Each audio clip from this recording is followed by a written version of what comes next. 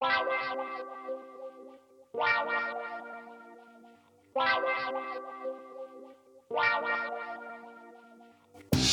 Adventure Jogger, a podcast about trail and ultra running. Meet fascinating runners from the front, middle, and back of the pack, sharing inspiring and funny stories about life and running. Running should be fun, and so should running podcasts. I'm your host, Ryan Pluckelman, and this is The Adventure Jogger. 100-mile races are always something that I thought, I'll maybe do one a year. It takes so much of a toll on the body that I have just an incredible amount of respect for people that do multiple 100-mile races each year. And those crazy people that do multiple 200-mile races. I have all the respect in the world for you. And so these slams that are out right now, you know about the Grand Slam of ultra running. There's also the Midwest Slam of ultra running. Well, there's a slam called the Pinhoti Slam.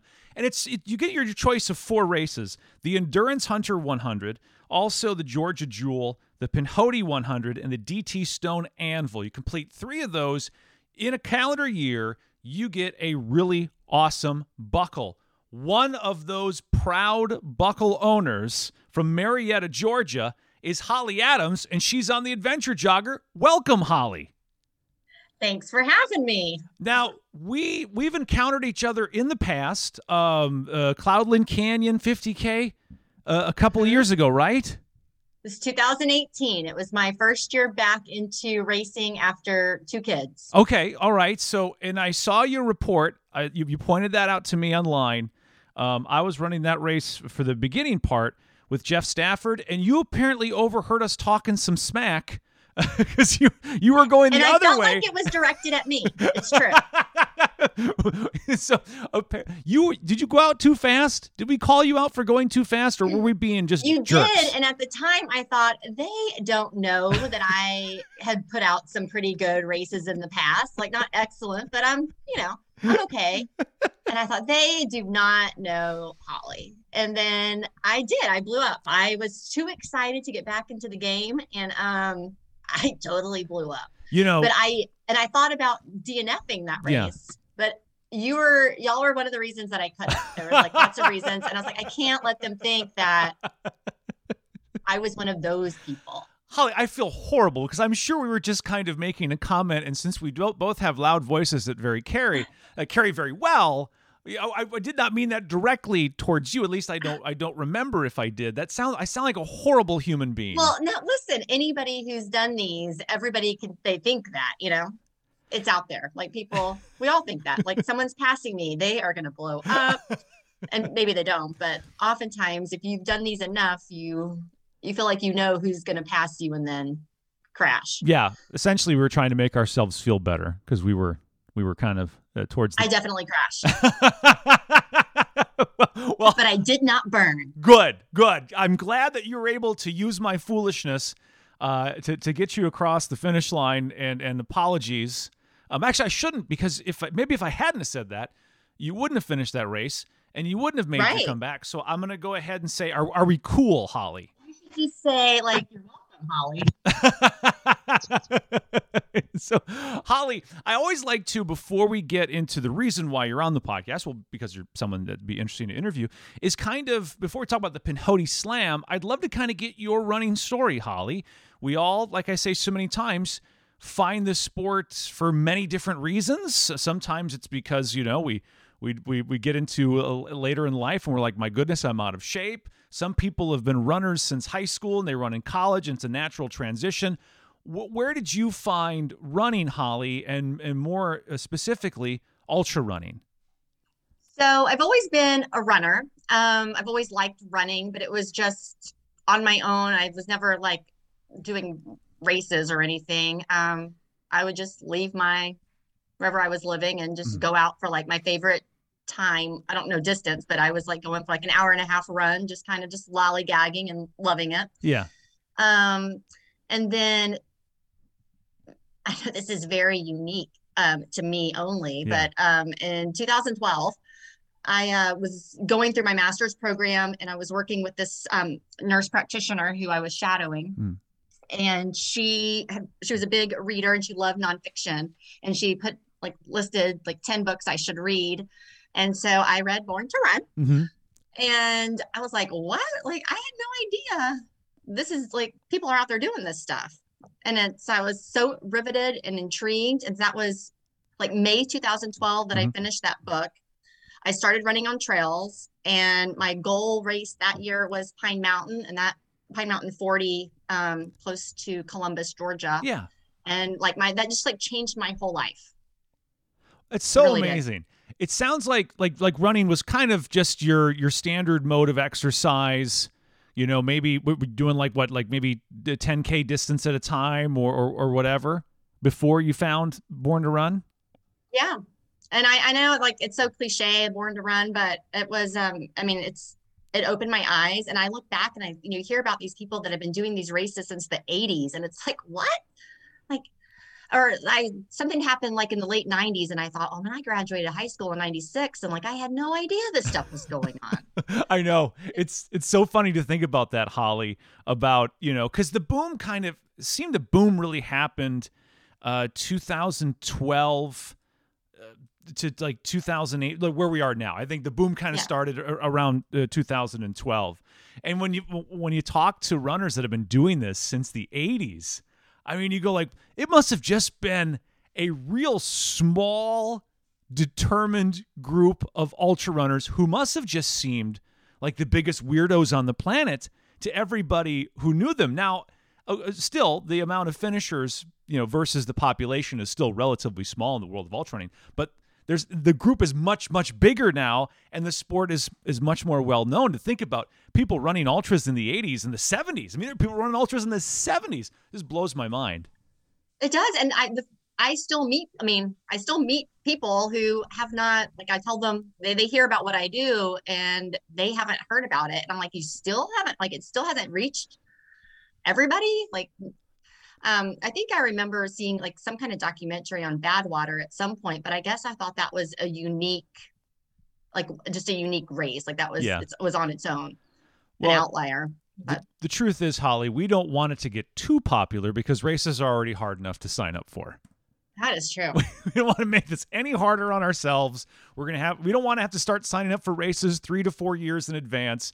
But so you find that Born to Run book, and then you do the Pine Mountain 40 miler. Was that your first official ultra? Was Pine My Mountain? first official ultra was, I wish I could remember her name who puts these on. It was Bunkum 34 miler. Okay. Her name was Terry something out of South Carolina. Mm-hmm. And like her races were amazing. They were these like grassroots races. They were free. You showed up at the starting line and you could just make a donation. She now lives in Florida. Yeah. But she that was my first one in October 2012, and then I did Pine Mountain in December. So your first ultra sounds like a good one. That old school. You show up and give me $30. There's still some races out there, by the way, that are $25 for an entry fee, and maybe you'll win a pie at the finish. How did your first ultra go? Did you enjoy it, or did you ask it yourself? Was amazing. Okay, It's actually a Facebook memory came up recently, and I'm wondering. Oh, I guess because my mom must have booked her flight at that time. So it was. I planned all year for this. Had been training, and I was coming out of grad school, so I had time on my hands to like actually go run and like do stuff. Yeah. And my mom lives in Texas, and she had booked a flight to come there and be part of the race. And a couple of my friends came out, and my husband was out there, and they were meeting me at each aid station. It's a race that was really easy to come out and see people. Yeah. And it was just the most amazing day. Like I was just happy and just so grateful to be there. And it was kind of goofy. So this race is known for being really rocky, Mm-hmm. and a lot of leaves cover the rocks. And I'd heard about that. I was like, oh, I got to protect my hands. And I wore some old bike gloves from like 1996 that I got my first year in college. And I wore those the entire race. It sounds very cool. That was very cool. Oh, you were very cool. But honestly, when you get those rocky races, all it takes is one trip and smashing your hand on a rock to go, man, I wish I would have worn bike gloves. Yeah, I've never raced with them since, and there have been many a racer I should have. You should bronze them. That's what you need. You need to get them bronzed. Yes. Put them right there on the mantle as a reminder of that first race. So you learned a couple things. And looking at your ultra sign up, I mean, you really have put in a lot of work, and you've done a lot of races. A lot of podium finishes from 2013 on. But at some point you said you had to take a break, right? Yeah, I had, we'd been trying to have kids in 2000. My found out I was pregnant in January 2014, the day after Mountain Mist. And then I didn't race then. I ran throughout my pregnancy, but I couldn't just get my act together to race again until after my second one was, I guess, I don't know how old, 2018, he'd have been 2 years old. Yeah. Well, I think I just felt bad leaving the house with my husband taking care of young kids. And well, you think about it, Holly, it is a lot. It is a sport that if you are going to be competitive, and you've obviously got the skills to be competitive, as you've shown in your ultra sign-up results, it takes a lot of time. And there's got to be that guilt, especially when your kids are very young, we're talking, babies, to leave them for so long. I think that guilt probably plays harder on mothers than it does fathers. I think there's a lot of dads like, oh yeah, I'll be back in 4 hours. Let me know if you need anything. But it seems like that guilt kind of hits women a little harder. It mothers. Does, but I will say here's a sweet story about my husband though. So he runs ultras too. Mm-hmm. He was running Thunder Rock 100, I guess in like 2015. Yeah. And he was at mile 80 and he was starting to struggle. And he thought, I could spend 6 hours going the next 20 miles, but Holly's at home with our 6-month-old. Like, I'm just going to go home. And I thought that was like, I never considered that his DNF. It's just like, he had a choice, like he could gut it out and he would have finished it. It's fine. But he was like, if I'm not going to like run it in, I might as well just go home and be with my family. And at the time, I really appreciated it because I was so afraid to be alone with an infant. Well, no, it's true because they send you have this baby and they send you home and they really don't give you any instructions. They don't. They don't. What the heck? And we don't have any family here. So it was just, it was hard. He got major points for that. It should be modified on Ultra Sign Up from a do not finish to a dad chose not to finish for reasons of being a dad. You can switch that up a little bit. So you take your time. You're able to, you kind of get a little taste for the sport and then you step away from it for a while. You raise 2 kids and then you decide, okay, once you're comfortable with they're the age where you can leave them alone for a while, you get back into the game. Yeah. Yeah. I never stopped identifying as a trail runner. Mm-hmm. But I knew 2018, I wanted to get back. My sweet friend, Molly, who I finished Pinhoti with, we ran the whole thing together in 2018. Mm-hmm. We've had a lot of fun together. We've run every Atlanta fat ass 50K together, like for the past several years. And she was going so in January 2008. She stayed with me. It was my first ultra back. And I don't know. And then somehow a month later for Cloudland Canyon, I thought I was just going to be so great. But anyway, it was, I'm glad I got back into it. Never lost it. Cloudland Canyon, you run into these 2 jackass loudmouths, and that kind of changes the trajectory of the race. So we fast forward to now. When did you figure out or hear about the Pinhoti Slam, and when did you decide, like, okay, this is something I need to do? I think the first time I heard about it, I must have heard about it when I was reading people's blogs back in 2012. But the first time I laid eyes on the buckle, which is breathtaking. Yes, it is. Was so GUTS is the Georgia Ultra Running Trail Running Society. It's a running group in Georgia. Mm-hmm. And they have an annual holiday party. And I had run my first 100, Bartram 100, the weekend before that, or like the day of or something. Yeah. And I show up at the party. A friend and she'd also run it. And it was like, there's this great picture of us with frozen vegetables on our feet that someone had given us because our feet were so swollen. And I'm sitting there on the couch with these frozen like Brussels sprouts on my toes. And I see this guy wearing the Pinhoti Slam buckle. And I just put a little bee in my bonnet. That's interesting. And anyways, just this year seemed to be a great year to do it. And my husband was okay with, again, it's a family effort. Like when somebody's gone for all weekend and some of these training runs. So he was okay with it. And so this year was the year. Okay. How do you approach this training wise? Cause this is, I've like I said in the intro, I've always ever said, if I do 100 a year, that's enough for me. It's just, it takes such a toll on my body that I'm like, I can't think of doing more than one. I can't see myself doing more than one a year. And so these folks that are able to go out and do these slams, I'm always just blown away by the determination and the grit and the strength to be able to, sign up for these things knowing that you've got 3 days or more of extreme pain waiting for you. How did you approach this from a training standpoint of competing? I am notoriously not a trainer. Like, I like to go out on the trails and lollygag and just like the idea of like this 10 junk miles. I didn't really know what that meant until probably in the past 3 months when I started actually like training. But that's all I ever do is junk miles because that's what brings me joy. And it's just me being on the trails and just screwing around. So the Pinhoti Slam used to just be 3 races you got to choose between. Right. Which was Georgia Jewel Double Top, which is now called the DT Anvil or something. Yeah. And then Pinhoti. Mm-hmm. So I had signed up for Double Top, but this one is really, really hard. And I always say I don't like to do hard races. And then I feel stupid saying that because it's like, well, I have done like everything we're doing is hard, right? But it's not like I'm like keep trying to like get into hard rock or anything. Right. So I kind of feel like an a-hole for saying that sometimes, but so I was signed up for that because that was my only choice if I wanted to do the slam, and I would have done it. But then they opened up Endurance Hunter, and I was like, well, that sounds much better. Mm-hmm. So I paid money for Double Top, but I didn't do it. And I did Endurance Hunter and the other 2. And I have to say, Endurance Hunter was much harder than I thought it was going to be. And it was an amazing course. Well, yeah. I mean, and this was its first year. I looked at the course description and I was like, good heavens. And it's AR Georgia that puts him on. That's mm-hmm. Hunter Leininger's dad. We all know Hunter.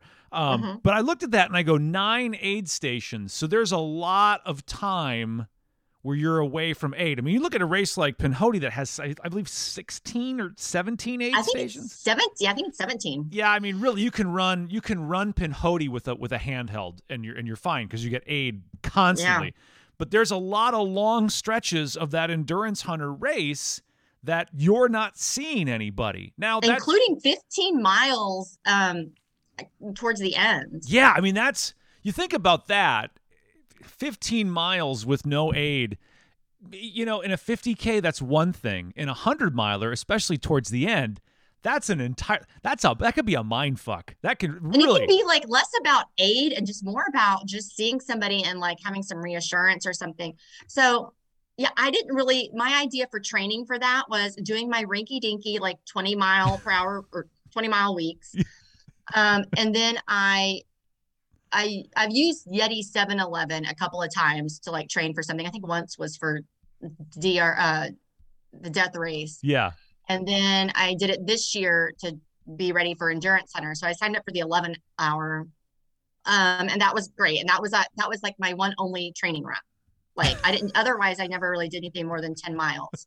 So wow. Endurance Hunter, I'm running really strong until like mile 60. And then it's like dark and now I'm by myself. I've been running with a friend, John Kremers, for most of the day. And then this is no secret, it's out there, but the Endurance Hunter, the course is amazing. The first year course markings were horrible. Aid stations had less than what most runners are accustomed to. Mm-hmm. Yeah. Way of food, and I know they're going to do a much better job next year, I have no doubt.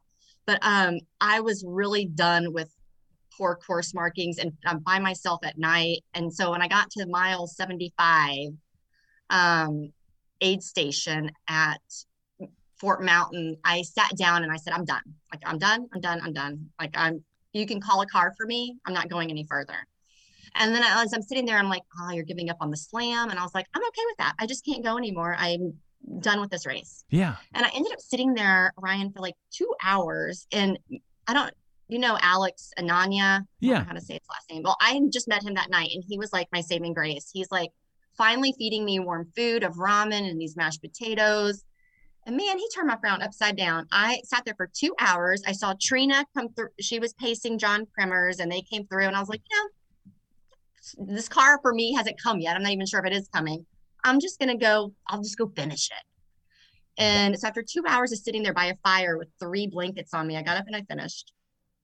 And I was so proud of myself for like digging out of that hole of just like self-pity.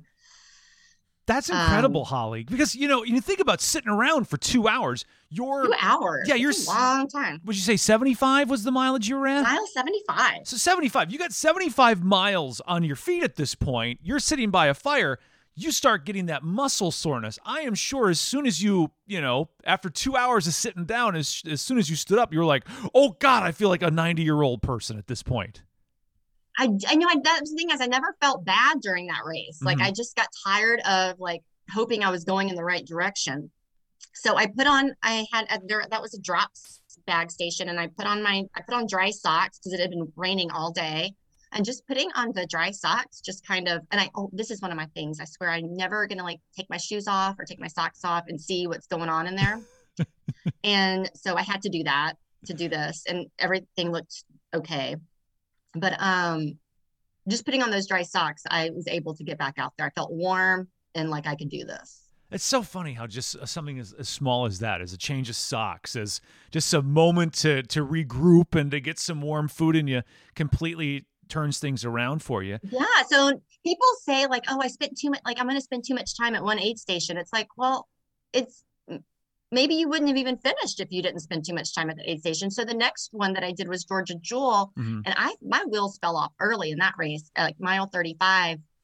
And I probably spent in total at least an hour at this one aid station that you spend on the back half of the course. Yeah.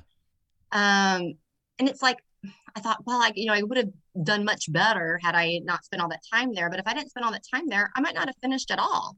Yeah, I think when people say that, like beware the chair and don't stay too long at aid stations, those are people that are way towards the front of the pack that are competing for a victory. I think for everybody that's in that middle to back of the pack, you take as much time as you need where you're not jeopardizing, you're not getting close to a cutoff as much as you need to keep moving forward. Yeah.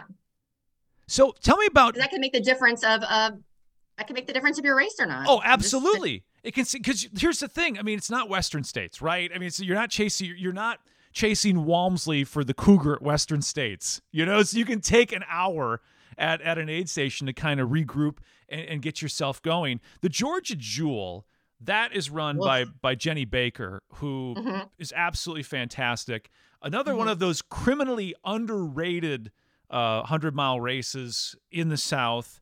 I don't think it's underrated. Well, I look at it and I go, how is this race not sell out in 30 seconds every year? Yeah. And how is this not a Western States qualifier because so many people are dying to get into it? It's a wonderful race put on by just a wonderful family. And the finish line experience there is from what I've heard many people say, absolutely second to none. It's not an easy course, though, is it? That's what I thought you meant. I was going to say, no, I did the 50 twice and swore I would never, ever do the 100.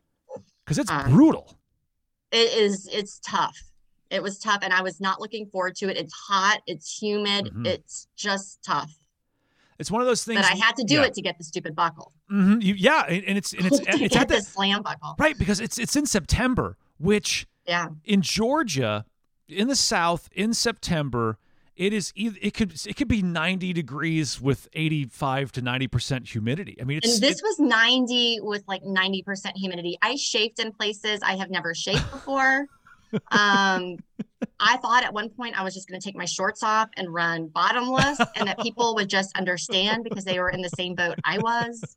Like, I contemplated a lot of weird things. I'll tell you what, that humidity is such a factor. The humidity in the South is such a factor for races. That's why, like, I'm looking for something and I go, oh, that's kind of in summer. I don't know if I want to run in the summer. I don't know. Summer in the South, those races are tough. But you kept your shorts on and you finished. That's right. That is true. It's funny, but no, I was chafing in places where like seams on my shorts touched my outer thigh, and that's never happened before. It was so weird. Oh God, just weird places. But yeah, I kept my shorts on and finished. And that one, the last 20 miles, I dug really deep and I was ready to be done. And I don't know if I did this last 20 miles faster than the first 20, but man, I was hoofing it. I was so done. Well, at some Yeah. point, too, how much pain can you really be in? It's like, well, I know I can't be in any more pain than this, so I might as well just push it aside and keep going. And it was everything hurt between the chafing, and then there's so many rocks and like steep downhills and uphills. My toes, I lost 6 or 7 toenails after that race. Oh, 6? I have never done that before. Wow. It was funny. I was at the beach. We have a fall break, and I was at the beach, and I guess I don't know if it was the salt water or just my feet being wet all day, but like I just barely touched my toenail and it just like came off. Oh. Can you imagine how much fun that is for somebody who likes to pop pimples or something? I'm like, what other toenails can I pull off? Like, Oh, God. Then you're at the beach. You're at the beach looking like you've been tortured. People are looking at your feet going, my God, what did someone do to this poor woman? She must have been but kidnapped. she's smiling about it. It's so fun to like watch them just kind of fall off. I don't know. And here's the thing, so that happens in September. Pinhoti's the first weekend in November. That's not a whole lot of time to grow toenails back. Thank goodness. So what happened? So, somewhere in between there, like 2 months before Pinhoti, I picked up a coach. I thought, like I've never used a pacer. I've never used crew. Yeah. I've never had a coach. And I'm like, at some point I got to level the playing field a little bit. So I was like, I'll reach out to a coach. And so I did. And I don't know. I think there was a big difference between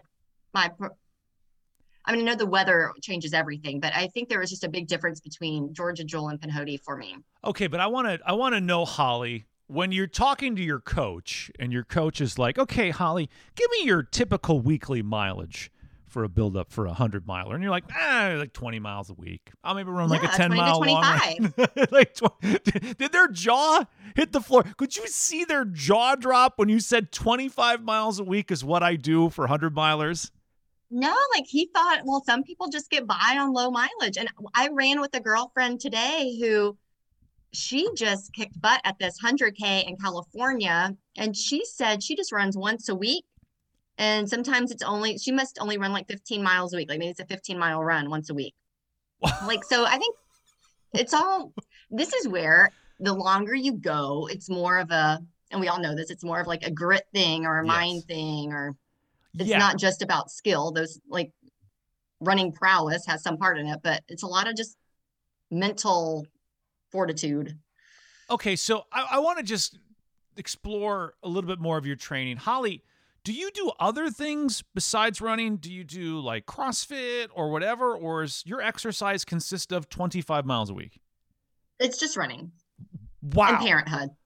Well, that there needs to be something said, especially when you're a parent of little kids, because once they get mobile, and it's so funny because every parent's like, oh, I can't wait for my child to take their first steps. And then they do, and then you can't keep track of them because they're zooming all over the place, and then they're wobbling as they're zooming.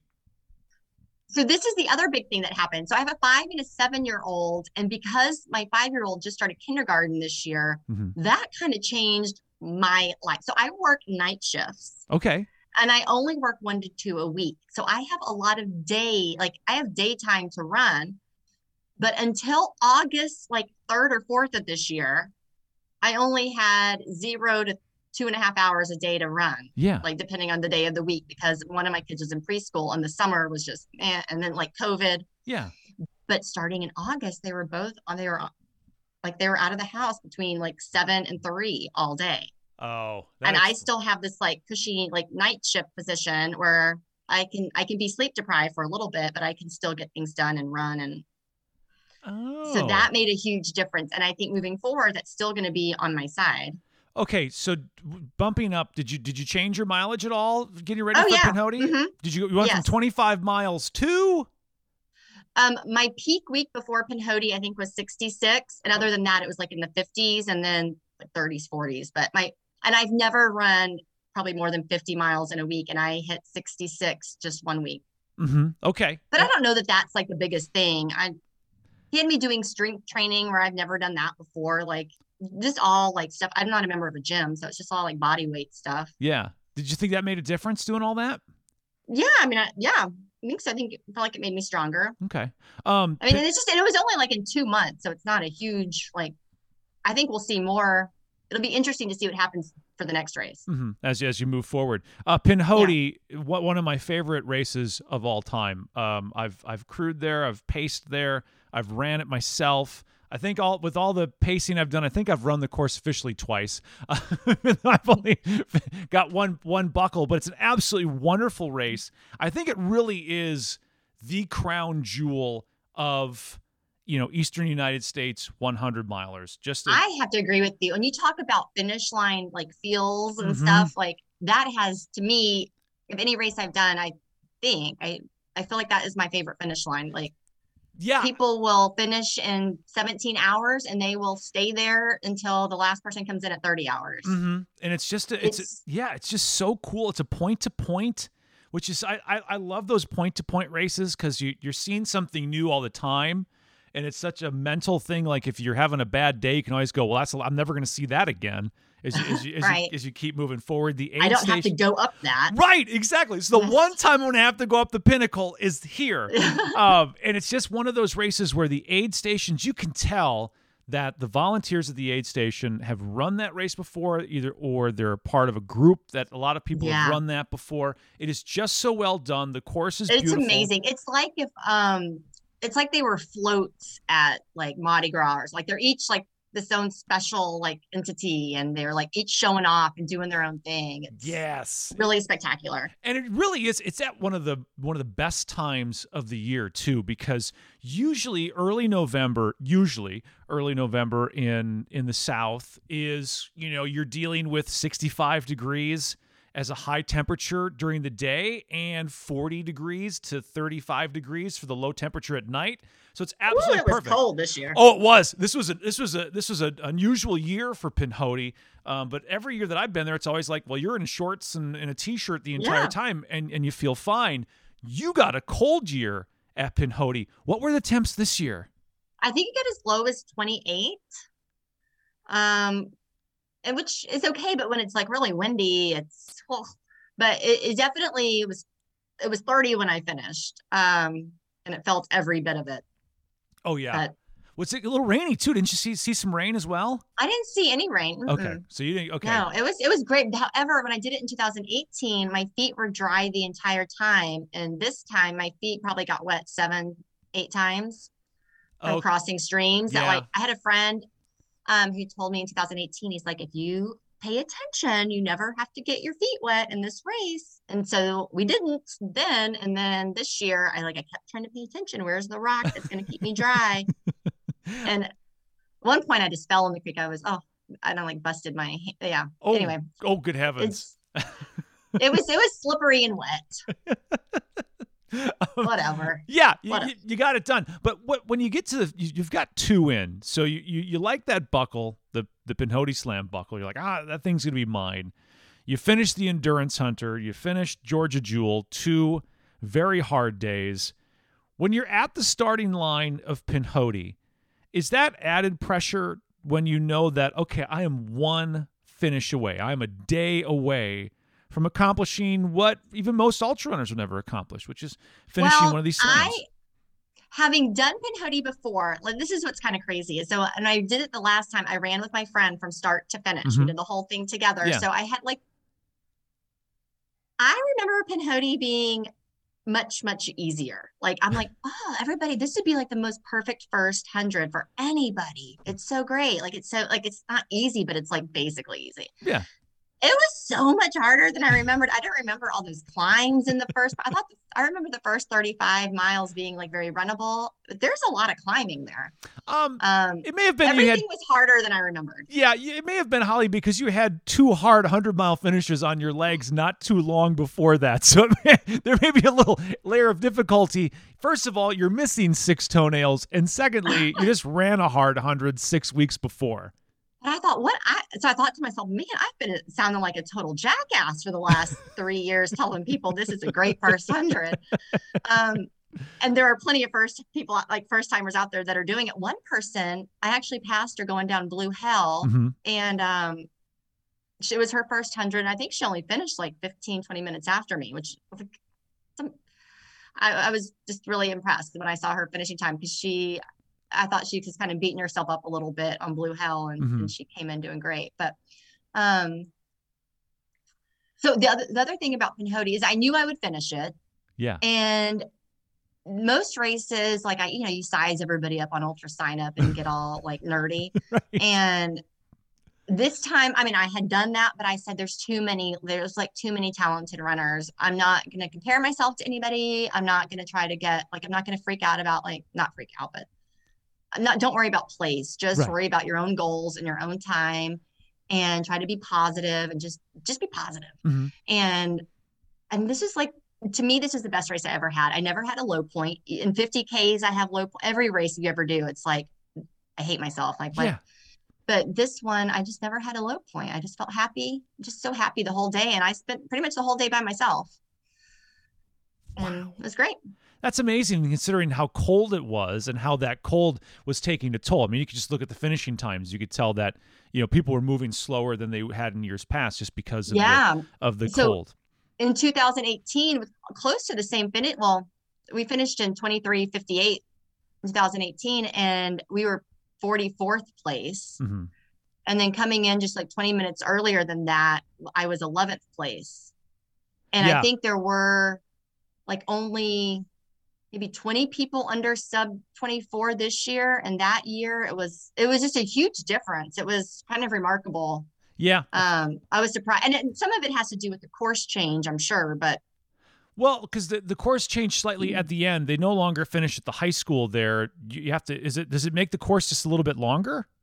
I think it might be the same, but it's mountain bike trails. So it's like this constant up and down, up and down. You can run for a little bit, but unless you want to keep running uphill, like you're having, and I like to kind of run in strong at the end of a race, and you couldn't do it. There's still a lot of hiking at the end. Because the old finish was you had about 2 miles, the longest 2 miles of your life on the road as you're passing, you were going through the town of Sylacauga in the middle of the night.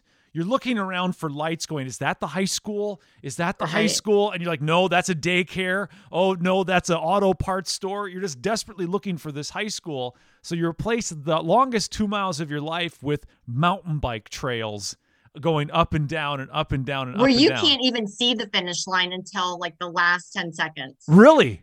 Or I could even hear it. Like, we didn't. Well, when are we going to finish? All of a sudden, oh, there it is. There it is. Oh, I guess I could have run it in the last little bit. But it's so interesting, Holly, hearing you talk about this and how I've talked to people that have done slams before, and there's so much strategy involved, and how they're like, okay, I've got to run this one much slower than I normally would, and you set the pace back a little bit. But really, you kind of you went in, I'm going to get this done, and then Pinhoti, you pushed it hard. 11th overall is nothing to sneeze at. You just plowed right through these. I was really proud of this one, Ryan. I was really, really happy. As you should be. I was.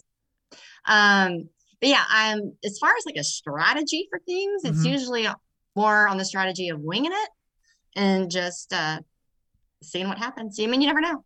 Do you think Holly, that there's maybe a need for more of that? Do you think maybe some of us have gotten so bogged into miles and plans, and I have to do Oh my this? gosh. The first time I did Pinhoti, we came across this guy, and I didn't know the term grade adjusted pace at the time, but that's what he was describing, that he made this pace chart based off grade adjusted pace. Yeah. And for like the whole course, like knowing like what all the course profile was. And I was just like, man, like that took a lot of time to come up with that. It probably was some computer algorithm, and I'm too stupid. Like, it would have taken me a lifetime to figure it out. But I just thought, wow, like, so I don't know anything about a pace chart, and like that stuff does boggle my mind. I think you've heard that people always talk about like running on effort, and that's really like, what else can you do? Right. Like, like if you're not running by effort, you're like either beating yourself up, or you're not running fast enough.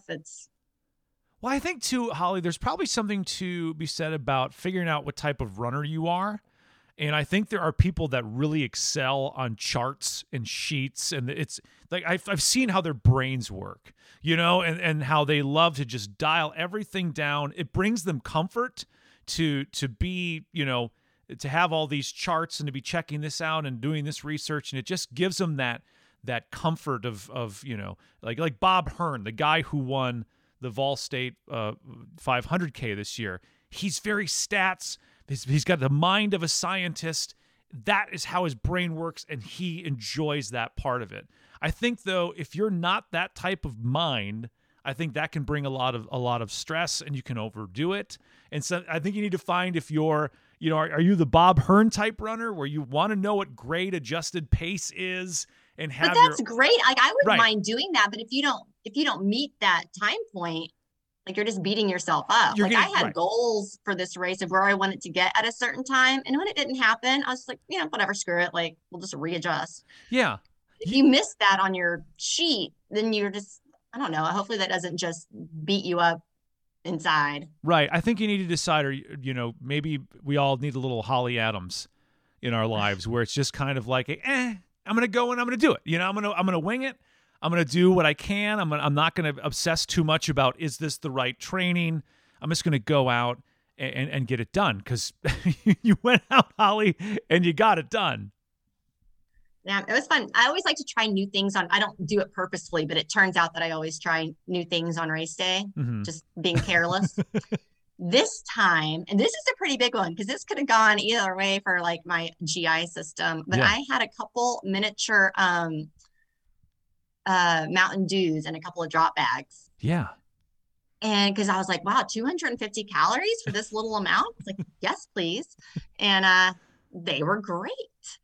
I think that's also fun. Just kind of living on the edge a little bit. You are living on the edge because, Holly, there's not a single ultra coach or running coach that'll say, try new things on race day.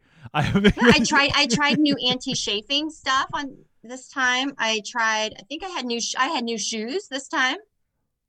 Holly. Yeah. So just try it out. Like just new shoes, new nutrition, new anti-chafing, just winging it. Totally. Oh, and there was something. Yeah, I did other new stuff with nutrition. Like you just whatever. I love it. Whatever. I absolutely love it. What other new things did you try? You can't just tease us with that, Holly. So I usually just have a bladder in the back. Yeah. And this time I had a bladder in the back and I had two little 500 milliliter soft gels in the front. Mm-hmm. And I thought to myself, well, I usually don't like to stop at aid stations that long. But I was like, how long does it really take to refill our water? Like not that long. Yeah. So I used my Tailwind super, super concentrated in the back with like only a liter. Yeah. So I would just sip off of that. And then I'd have to take a sip of water to like kind of like regular water so that it wouldn't be too concentrated. Right. So I wouldn't get like a gut bomb or something. And it was a pain in the butt. I was running with the new pack also. And it was a pain to change out the bladder. So I think I only refilled it 2 other times. Oh. But so it was super so stupid. Holly, the regular strength. Oh, and they were all 3 different flavors. So at the end, they're all mixed. It was like a green tea, a strawberry, and mandarin orange all mixed together. And it was Goo Roctane and Tailwind. Oh, God. Oh. I mean, disgusting. How did that taste? It was fine. It was sweet. Very sweet. No, because as you say, you've got super duper concentrated Tailwind in your bladder and you keeping water in your soft gels. Tailwind for me, I have to water it down. And I know saying this means I'm never going to get an endorsement with them. That's okay. Because it's too sweet. And if I run it at the standard volumes that they suggest, it starts to it makes my mouth feel weird towards the end, and it gets to be too much after a certain point of time. So it must have been like syrup. And it was so sweet. Try double concentrated. But yeah, you have to chase it with a shot of regular water. God. Holly. and just see what happens. But my goal was just to not carry too much liquid on me. It was kind of dumb. It was just, trying stuff out. You never know. Shoes, new pack, new nutrition, new anti-chafing solution. Yeah. Oh, yeah. Listen, folks, I think that don't try new things on race day is overrated. Just go ahead and go with it. I do think, though, Holly, and correct me if I'm wrong, most shoes nowadays are perfect right out of the box. I haven't had to break in a pair of shoes in, 6-7 years. Yeah, I kind of agree. Like, they're fine. I think back in the day, like in the 80s, you ever get a pair of because I like to wear to work the old Saucony Jazz shoes, their old running shoes that they used to have. I just wear them for casual stuff. I got to break those in because they even hurt my feet just walking around in them. But you get a new pair of running shoes out of the box now, and you can run a race. I run in Hoka's, and I've run in Hoka's for about 7 years. Every time I've bought a new pair and just saved them for race day, I've never had any issue with them straight out of the box. Yeah. And that's my favorite shoe too. I have horrible bunions and they can make things a little funky in the toe box. Yeah. So that's my only problem, but I don't know, so then you just loosen your laces, I guess. Yeah. Then you just kind of roll with it. So trying all these new things, Holly, you've now got a nice, shiny, awesome looking. People Google what the Pinhoti Slam buckle looks like. It really is an absolutely gorgeous buckle. Trying these new things. You've now got the Slam done. As we start to close out 2021, what are you looking forward to doing in 2022? I am not sure. So first, I should say a couple of girlfriends and we ran together today and plotted a fun little run venture for mid-December. Okay. We're going to try to do the Georgia Loop. Nice. It's not an FKT thing, but I'm just really looking forward to some girls out on the trails. Yeah. It's going to be fun. Yeah. I don't know what I'm going to do for next year. I don't know. I just don't know. Well, knowing you, Holly, you're going to try the Georgia Loop. You're going to try all new things, and then you are going to set an FKT without even trying. No, that's not a goal, but that's not our goal, but it'll be fun. This is good stuff, Holly. This was a fun chat. Congratulations on getting that Slam done. I'm always impressed. And it's so funny to talk to people and just of all the guests I've had over the year and a half of the Adventure Jogger, just how many different approaches there are to training. And I love your sense of, let's just do it. I'll run 25 miles a week. I'll go run 100 miles. I'll just get it done. I think that's an incredible sign of just your mental toughness, Holly. And I really appreciate you coming on the Adventure Jogger. Oh my gosh. Thanks for having me. Anytime. Everybody, adventurejogger.com for back episodes. If you want to catch up, there's also gear on there as well. We are 100% listener supported. You can make a monthly pledge on our Patreon page. Just search The Adventure Jogger on Patreon or go to theadventurejogger.com. Join the community on Facebook and Instagram by searching The Adventure Jogger. And subscribe to The Adventure Jogger wherever you get your podcasts so you don't miss a single episode.